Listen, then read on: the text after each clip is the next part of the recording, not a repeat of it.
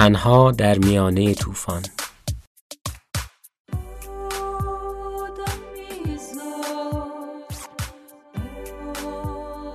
آیا فضای مجازی باعث شده که دسترسی به اطلاعات راحت‌تر بشه یا برعکس باعث شده که شبه علم به جای علم بشینه؟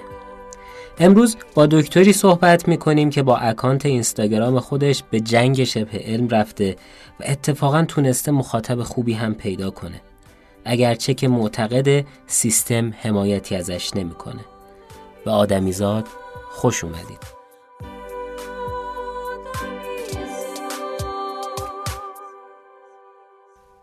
توی قسمت رادیو آدمیزاد در خدمت خانم دکتر خدیجه ظریفی، متخصص پزشکی کودکان و نوجوانان هستیم. سلام خانم دکتر، خیلی خوش اومدید به رادیو آدمیزاد. خیلی ممنون، متشکرم و خیلی خوشحالم که امروز میتونم در خدمت شما و شنونده های خوبتون باشم. خانم دکتر، سوال اینه که آیا مردم باید همیشه برن سراغ پزشکان و اطلاعات درست رو از پزشکان دریافت کنن، یا الان شرایط عوض شده پزشکان هم یه وظیفه‌ای دارن که خودشون برن سراغ مردم از طریق این شبکه‌های اجتماعی، از طریق ابزارهای مدرنی که هست و اطلاعات درست رو در اختیار مردم قرار بدن؟ خب بدون شک رابطه بین پزشک و مردم یک رابطه دو سویه هست، ولی اون چیزی که توی ذهن همه جا افتاده شاید این باشه که مردم باید هر وقت دچار مشکل شدن برن و به پزشکان مراجعه کنن. همین مراجعه مردم به پزشکان که خب خیلی وسیع‌تر شده. اول اینکه همیشه به صورت حضوری نمیرن، ممکنه که از طریق اینترنت بخوان یک سری اطلاعاتی رو از پزشکان بگیرن و همین که برای پیشگیری هم برای افزایش اطلاعاتشون به پزشکان مراجعه میکنن. اما از اون طرف قطعا پزشکان هم لازم هست از دو جهت با مردم در تماس باشن. یکیش از این جهت که باید یک سری اطلاعاتی رو به عنوان آموزش در اختیار مردم قرار بدن، یعنی ما آموزش رو فقط به زمان ویزیتمون محدود نکنیم. من شخصا معتقدم هر پزشکی باید یک سری مطالب برای آموزش عمومی در اختیار مردم قرار بده. و یک نکته دیگه که در این چند سال گذشته برای من خودش خیلی روشن شده این هست که ما لازم هست به یه شکلی از افکار مردم اطلاع پیدا کنیم، چون اون چیزی که من پزشک بر اساس حالا اون 20 سالی که مطالعه کردم، دانشکده پزشکی رفتم، یه چیزایی در مورد دنیا و بیماری ها و داروها میدونم که خیلی وقتا فکر میکنم مردم هم اونجوری فکر میکنن، در صورتی که زاویه دید مردم با زاویه دید ما فرق میکنه. و برای اینکه بدونیم مردم چجوری فکر میکنن، چطوری هر قضیه‌ای رو میبینن، لازم هست ما به مردم مراجعه کنیم و نظراتشون رو جستجو کنیم، ببینیم حالا مثلا یک موضوعی مثل کرونا پیش اومده، اونها دارن به چه شکلی به موضوع نگاه میکنن و اینجوری هست که هم در واقع مردم به ما کمک میکنن و ما خیلی راحت‌تر میتونیم آموزش بدیم و درمانشون بکنیم. خانم دکتر، به اینترنت اشاره کردید. اینترنت محلیه که همه جور مطلبی توش پیدا میشه. الان شایعات، مطالب غیر علمی، خرافات، شبه علم توی اینترنت فراوونه و انگار زورش هم بیشتر از علم و حقیقته. به نظرتون زیانها و آسیبها به واسطه اینترنت بیشتر از مزایا نشده؟ آی دکتر، من اسمش رو گذاشتم جادوی رسانه، یعنی یک رسانه‌ای که به شکل‌های مختلف داره در اختیار مردم قرار میگیره و خب دیگه خودتون میدونی یک طوفانی از اطلاعات هست که داره روی سر مردم میریزه، چه خودمون چه بقیه اقشار جامعه. نمیتونم بگم که این خوبه یا بده، به هر حال یک روندی از پیشرفت هست که داره اتفاق میفته و دنیا داره به این سمت میره. هیچ کسی هم نمیتونه جلوش رو بگیره. یعنی این طوفان اطلاعات اتفاق افتاده و همه ما وسط این طوفان اطلاعات هستیم. من و شما هم به عنوان پزشک توی این طوفان اطلاعات قرار گرفتیم و اگر مواظب نباشیم غرق میشیم، اگر فرهنگ رسانه نداشته باشیم غرق میشیم.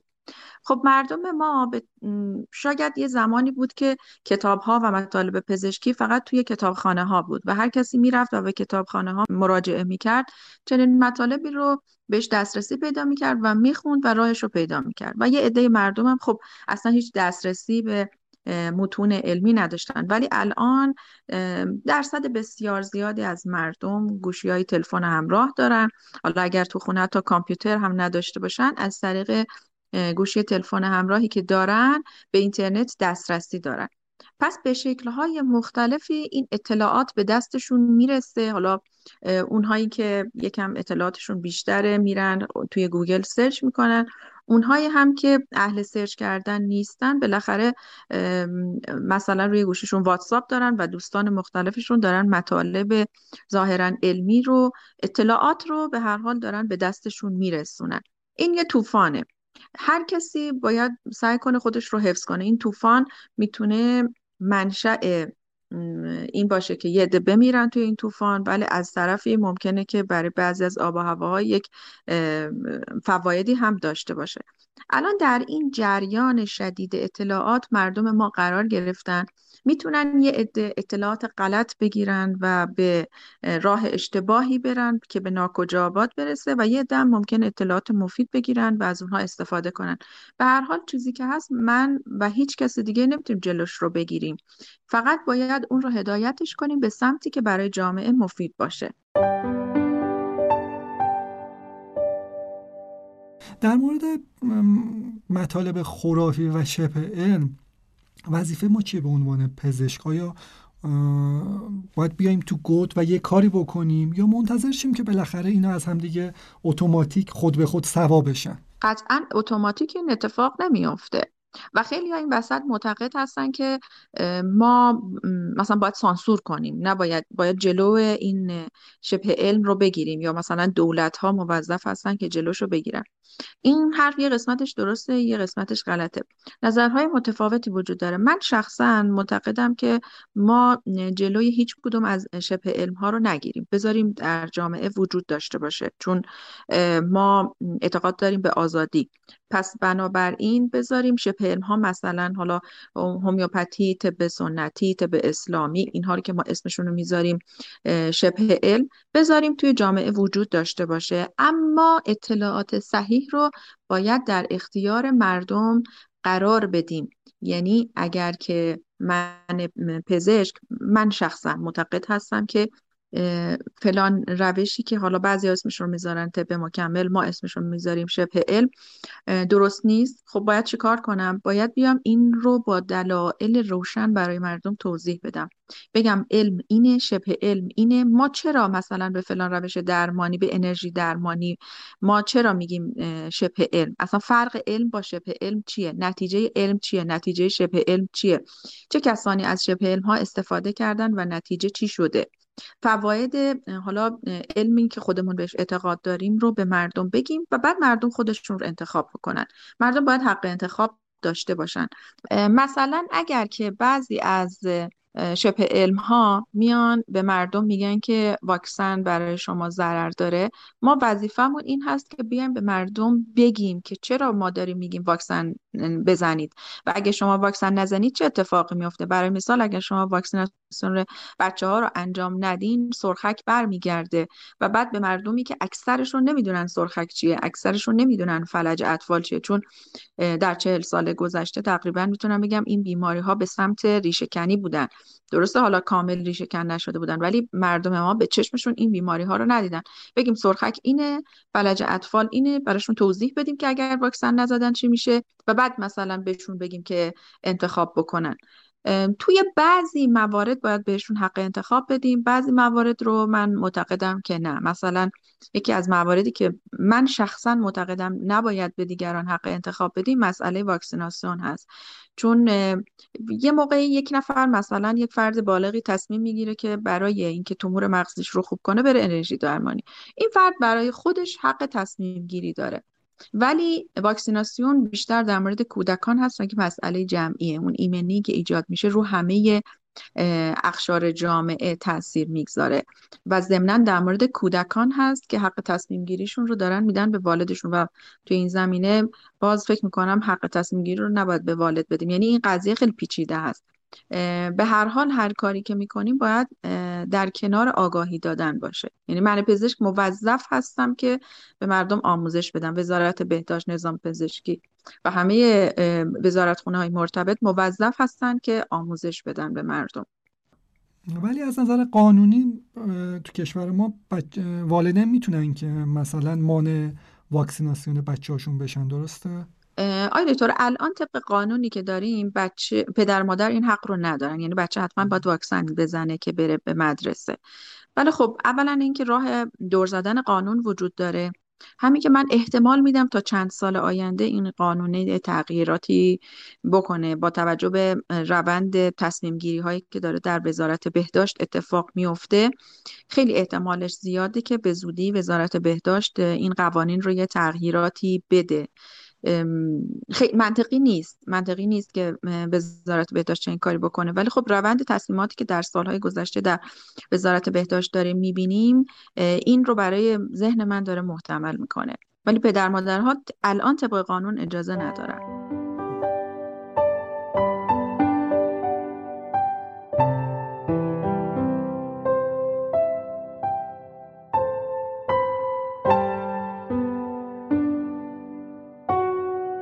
شما جزو کسایی هستین که سعی میکنید از ابزارهای متنوعی برای اطلاع رسانی عمومی در زمینه‌های آموزش پزشکی استفاده بکنید، چه حالا فعالیت تو شبکه‌های مجازی، چه راه‌های یه خود قدیمی‌تر مثل کتاب. در مورد کتاب‌های مامان دکتر که شما مؤلفش هستید بگید اصلا چی شد که اقدام به این کار کردید؟ هدف چی بود؟ قشر مخاطبتون کیا بودن؟ آقای دکتر، کلا اینجوری بگم، من 10 ساله که متخصص اطفال هستم. دقیقا از سال 89 اول طرح دوره عمومی رو در شهرستان شروع کردم و تقریبا یک سال و نیم بعدش اومدم و در شیراز مطب زدم. از همون اول فهمیدم که ما یه سری نقایصی داریم و مردم اصلا اطلاعات صحیح در اختیارشون گذاشته نشده. یعنی اگر که ما فکر میکنیم چرا مردم یه سری مسائل خیلی ساده رو خیلی ساده رو نمیدونن، از یه طرف هم باید یه جورایی بهشون حق بدیم، چون اصلا منابعی در اختیارشون نیست. سالهای اولی که خودم متخصص شده بودم، خب خیلی تلاش داشتم که مسائل بهداشتی رو مطالعه کنم و یه چیز حدود شاید 100 تا کتاب خریدم که خودم بخونم این اطلاعات رو داشته باشم. نه رفرنس خوبی برای خودم وجود داشت و نه برای مردم، یعنی افراد به عنوان مادر هم رفرنس خوبی نداشتن. کتاب هایی که توی بازار وجود داشت توی کتاب فروشی ها همشون کتاب ترجمه بودن و شاید مثلا 2-3 تا دونه کتاب ایرانی داشتیم که اساتید رشته اطفال برای پدر و مادرها نوشته بودن و خیلی منابع محدود بود. از اون طرف توی مطب میدیدم وقتی که من دارم به خانواده ها آموزش میدم اینها سراپا گوش میشن. مثلا اینکه من اگر یک مادری داشت ویزیت میشد، همیشه اون دقایق آخر ویزیت رو به آموزش اختصاص میدم. مریض بعدی میومد تو، من میدیدم که مریض بعدی هم گوش تا گوش داره گوش میکنه ببینه من دارم چی میگم. بعد میگفتم خب ببین این مردم تشنه آموزشن اما منابع به میزان کافی براشون وجود نداره. اوایل خب شروع کردم یه جور دیگه فکر میکردم، شروع کردم که مثلا برم از طریق دانشگاه برای مردم یه سری کارا انجام بدیم. خیلی به قسمت‌های مختلف دانشگاه رفتم و از من هیچ حمایتی نشد. بعد دیگه شروع کردم رفتم توی مدرسه ها، مسجد ها، برای مردم سخنرانی میکردم و مطالب آموزشی رو در اختیارشون قرار میدادم. مدیا به این شکل هنوز وسیع نبود سالهای اول و بعد یواش یواش به فکر افتادم، گفتم خب حالا که کتاب مناسبی نیست من میام شروع میکنم کتاب‌ها رو خودم مینویسم. یعنی ترجمه نباشه، در واقع تألیف باشه و بر اساس فرهنگ خودمون، بر اساس نیازی که من فکر میکنم نسل جدیدمون داره کتاب ها رو بنویسم که خب به تدریج دیگه این اتفاق افتاد. شما یه صفحه پر مخاطبی توی فضای مجازی دارید، مخاطباتون کیا هستن و چه بازخوردی ازشون میگیرید اصلا؟ آقای دکتر، این صفحه رو من تقریبا میتونم بگم 2 سال و نیم هست که شروع کردم، زمانی که کمپین آموزشی مامان دکتر رو شروع کردیم. کمپین آموزشی مامان دکتر حالا از یه سال قبلش در واقع شروع شد، از زمانی که من اراده کردم که کتاب‌های مامان دکتر رو بنویسم و از مهر سال 97 ما کمپین آموزشی مامان دکتر رو شروع کردیم که دیگه اولین جلد کتاب من نوشته شده بود.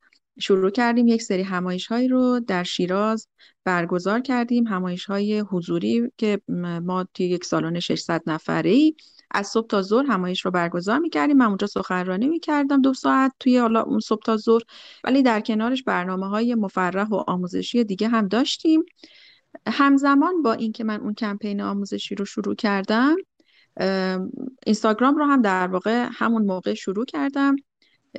شاید اینجوری بهتون بگم، اولین بار که من اینستاگرام رو شروع کردم هدفم این بود که اطلاع رسانی کنیم به شهروندان شیرازی و اونها بیان توی همایش‌هامون شرکت کنن. و بعد دیدم که چقدر داره استقبال میشه و دیدم که اصلا اون مخاطب‌های اینستاگرام هم با اینکه خب زحمتش نسبت به برگزاری همایش خیلی کم بود. ما همایش‌هامون برای هر جلسه 1 ماه کامل برنامه ریزی می‌کردیم. خیلی حالا هم مطالب علمی تهیه کردنش سخت بود، خب هزینه میدادیم. تمام همایش‌ها هم رایگان بود. برای هر جلسه حدود 20 میلیون هزینه می‌کردیم که حالا رایگان هم گذاشته بودیم که همه اقشار جامعه بتونن شرکت کنن. و بعد دیدم که خب نهایتاً 500 نفر میان شرکت میکنن در بهترین حالت ممکن. از اون طرف توی اینستاگرام بدون اینکه من هیچ هزینه‌ای بدم با یه زحمت خیلی خیلی کمتر تعداد مخاطب‌های خیلی بیشتری دارم و دیگه همین انرژی مثبتی که از مردم میگرفتم، بازخوردهای خوبی که میگرفتم، میدیدم چقدر مطالبی که دارم میگم اولین بار برای مردم چقدر جدید هست که مستقیم یک پزشک داره بهشون آموزش میده. این همین باعث شد که این راه ادامه پیدا کنه تا زمانی که کرونا شروع شد. من اون موقع 90 خورده هزار تا فالوور داشتم. به نسبت پیج های آموزشی سرعت افزایش فالوورم خوب بود. خب یه دلیلش همین بود که من روش جدید توی آموزش شروع کرده بودم و اون این که تمام مطالب آموزشی پستایی که میذاشتم در واقع فیلمی بود که از خودم پر کرده بودم، تصویر خودم بود. حالا مطالب متنی هم بود ولی اینکه تصویر خودم به صورت چشم در چشم و خلاصه برای مردم میگفتم، این یک سبک جدیدی بود و خوشبختانه استقبال شد. و بعد که دیگه زمانی که کرونا وارد ایران شد، استقبال مردم از همه پیج‌های پزشکی بیشتر شد و خب توی این مدت در واقع فالوورهای من هم 3 برابر شدن توی 1 سال گذشته که حالا اون روند طبیعیش بود ولی خب کرونا هم کمک کرد. کرونا درسته یک آفتی شد برای کل دنیا ولی یک فوایدی هم ایجاد کرد. یکیش این بود که یه مقداری در واقع راه علم از شبه علم جدا شد و مردم به عینه در یک مدت کوتاه نتیجه علم و نتیجه شبه علم رو دیدن و به خاطر همین بود که استقبال از پیج‌های آموزشی به طور ناگهانی خیلی زیاد شد.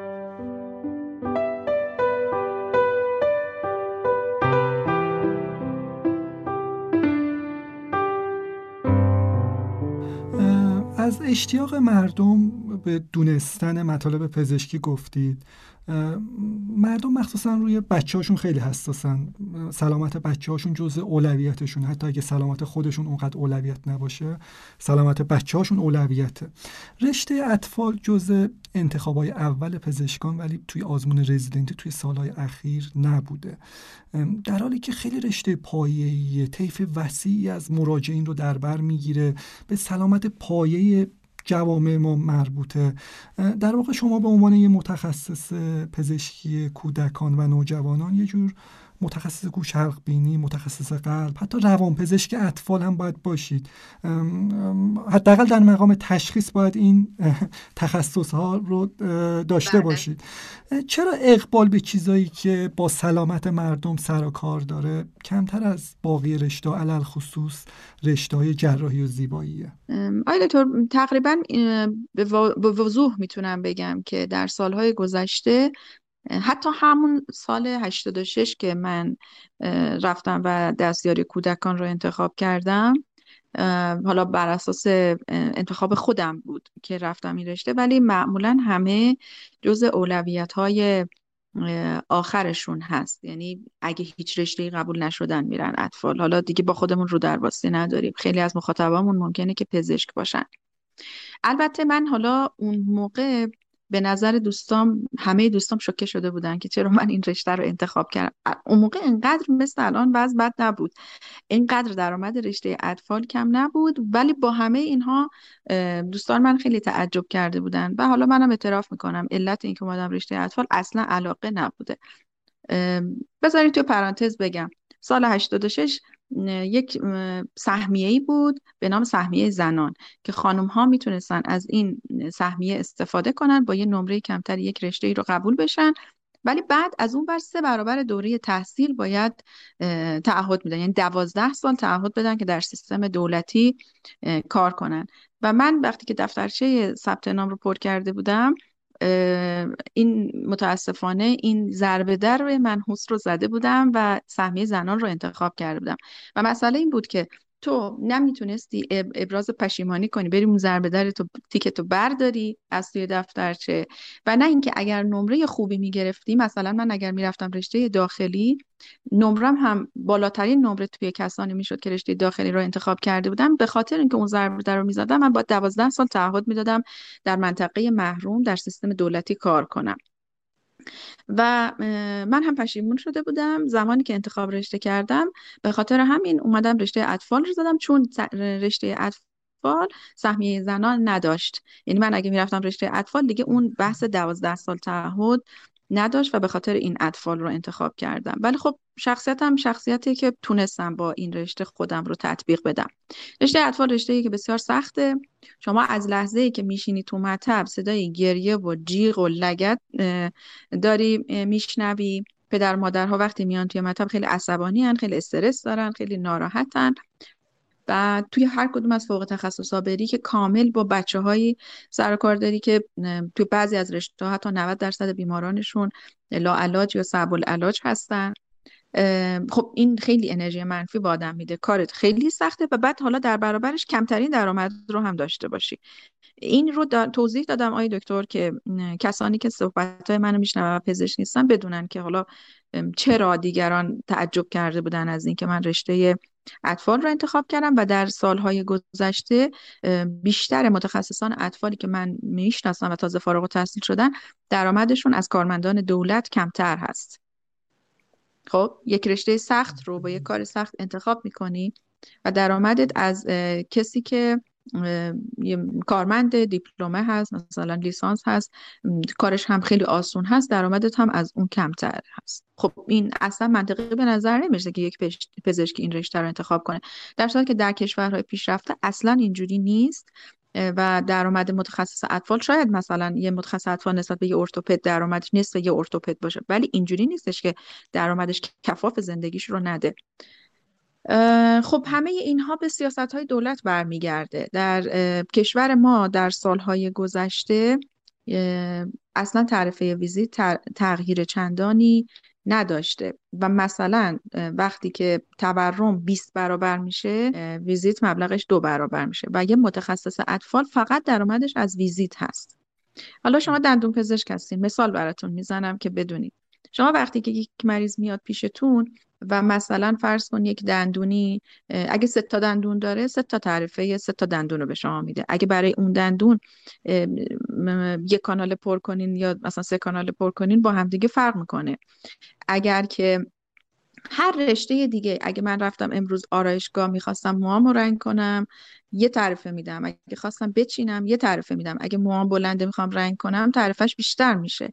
اما من متخصص اطفال مریض میاد توی مطبم، سرما خورده، تب داره، مشکل تغذیه داره، مشکل تکامل داره، چه میدونم مشکل رفتاری داره، یبوست هم داره، تمام اینها رو درمان میکنم، فقط یه تعرفه ویزیت به من تعلق میگیره. این ویژگی رو در هیچ رشته دیگه ای نداریم توی رشته های پزشکی. بعضی وقتا من برای یه مریض نیم ساعت هم که وقت میذارم مشکلاتش حل نمیشه. خب این در کشور ما اینجوریه. در کشورهای پیشرفته که شما حتما خیلی بهتر از من هم اطلاع دارین، اول اینکه ویزیت ها با هم فرق میکنه. مثلا برای کودکان یه چیزی داریم به نام ویزیت جامع که ویزیت جامع یعنی که من که نه، یه متخصص اطفالی که در یک کشور پیشرفته کار میکنه بچه رو میارن پیشش، بچه رو لخت میکنه، کامل ویزیتش میکنه، تکاملش، تغذیهش، بیماریاش، همه چیزش رو بررسی میکنه و یه مبلغ خیلی گزافی میگیره برای این. اسمش ویزیت جامع هست. خب اصلا قابل مقایسه با تعرفه‌های ما نیست. ما الان ویزیت مطبمون 50,000 تومانی که میشه چقدر؟ میشه $2. متخصص هایی که کشورهای اروپایی و اکثرا متخصص ها ویزیتشون حدود $300، لااقل بالای $200. مقایسه کنید با کشور ما که $2. حالا مطب من که مثلا یک مطبی دارم که متوسط شیراز قیمت مطب ها 5 میلیارد تومنه، قیمتش با یه مطبی که توی اروپا باشه اینقدر تفاوت نداره. مخارجی که توی مطب دارن اینقدر تفاوت نداره. چرا من باید درآمدم اینقدر کمتر باشه؟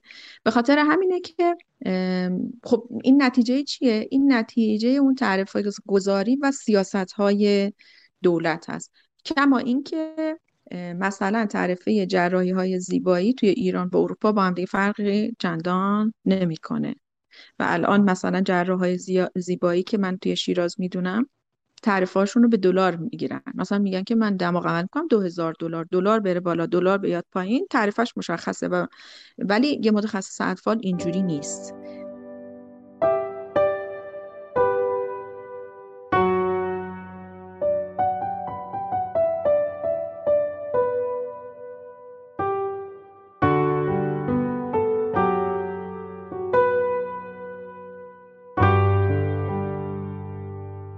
نتیجهش رو هم همه اونهایی که دارن حرفام رو میشنون قضاوت بکنن. خب یه نتیجه مستقیمش این هستش که هر سال ظرفیت رشته اطفال پر نمیشه. یعنی مثلا یه دانشگاه 10 تا رزیدنت اطفال میخوان، کمتر از 10 تا ثبت نام میکنن. یه دم این وسط میان استعفا میدن، انصراف میدن، اصلا میرن.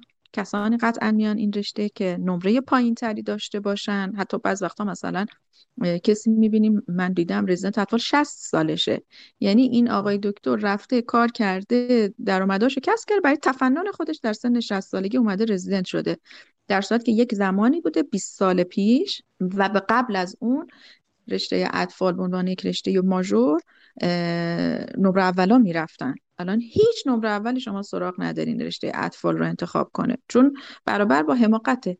باید با یک درآمد کمی زندگی کنی. این شخصی هم که میدونه حتی درآمدش کفاف زندگیش رو نمیده، چه دلیلی داره بیاد چنین رشته‌ای رو انتخاب بکنه و با اون همه سختی؟ خب هر کس اول باید ملزومات اولیه زندگی خودش رو بتونه با این درآمدش فراهم بکنه. خانم دکتر، با همه این تفاصیل اگه دوباره برمیگشتید اول مسیر، این رشته تخصصی رو میخوندین یا اصلا یه خود بریم قبلی تر، اگه همون اول برمیگشتین اصلا پزشکی میخوندین؟ پزشکی حتما میومدم. اگر میدونستم که روند زندگیم این میشه ممکن بود اطفال هم بیام. حالا اونو جزئیاتش رو براتون نمیگم چرا، ولی اگر میدونستم این روند توی زندگیم اتفاق میفته احتمال اینکه بیام اطفال زیاد بود. آره. رشته‌تون رو خیلی دوست دارم. با همه این مشکلاتی که گفتم، با همه این مصیبت‌ها، من با اون شخصیتی که دارم ممکن بود دوباره بیام. ولی من فکر میکنم این قضیه در مورد همکارامون 90%شون برگردن عقب، دیگه این رشته رو انتخاب نمیکنن. خانم دکتر، خیلی خیلی ممنون که تو این قسمت شرکت کردید و با آدمیزاد صحبت کردید.